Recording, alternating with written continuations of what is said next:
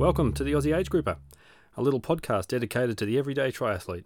If you've been bitten by the triathlon bug, have to balance work and family life with training, you have to squeeze sessions in before the kids wake up or after they've gone to bed, and maybe you dream of the day you can go for a swim, ride or run during the middle of the working week, then hopefully you've come to the right place.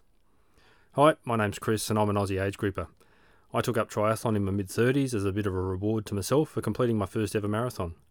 My sporting background isn't too much to write home about, but it's always been an important part of my life. Traditionally a cricket in summer, football in winter type of sports person during my school life, football fell by the wayside after I got sick of the cold training nights, the commitment to the Tuesday, Thursday, Saturday program, and a healthy dose of the fact that I wasn't really good at it.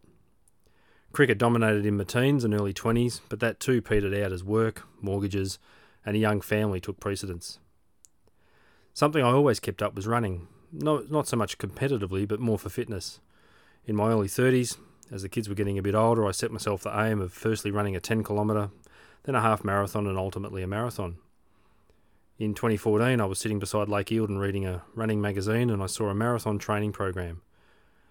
I distinctly remember it because it was a Sunday and the program claimed to take you from zero to a marathon in 16 weeks.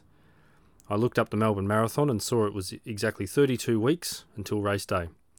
So there and then, I committed to doing the training program in the magazine twice, with a view of running the 2014 Melbourne Marathon. This all worked out well and I achieved my goal of going under 4 hours. Just. As a reward though, I purchased my first ever proper road bike and was instantly hooked. Given I was now running regularly and had a bike, it wasn't too much of a stretch to then start swimming, and from there I became a triathlon devotee. My first ever triathlon was a sprint distance in Melbourne. It's now known as the 2XU series, but back then it was the Gatorade Tri series. I accidentally entered myself in the open category, who was introduced as the next batch of future triathlon stars. My bike didn't have clips, my helmet was a Kmart special, and I felt well out of my depth. But I had so much fun. I didn't come last, but it wouldn't have mattered anyway, and I instantly fell in love with the sense of community, support and acceptance that you get at a triathlon event. A lot of this comes from spectators, but also from the athletes themselves. The athletes who are there to push themselves, have fun and be a part of the community. Sure, they want to succeed, but they are like me and know that being at the pointy end of a race would be a rare, if at all, occurrence. They are the Aussie Age Groupers and they all have a story to tell.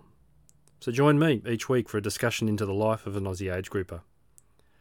Season 1 will primarily focus on my own prep towards a couple of events later this year, but along the way I hope to shine a light on some other athletes achieving their own goals, all the while balancing training with work, school, family, and just life in general.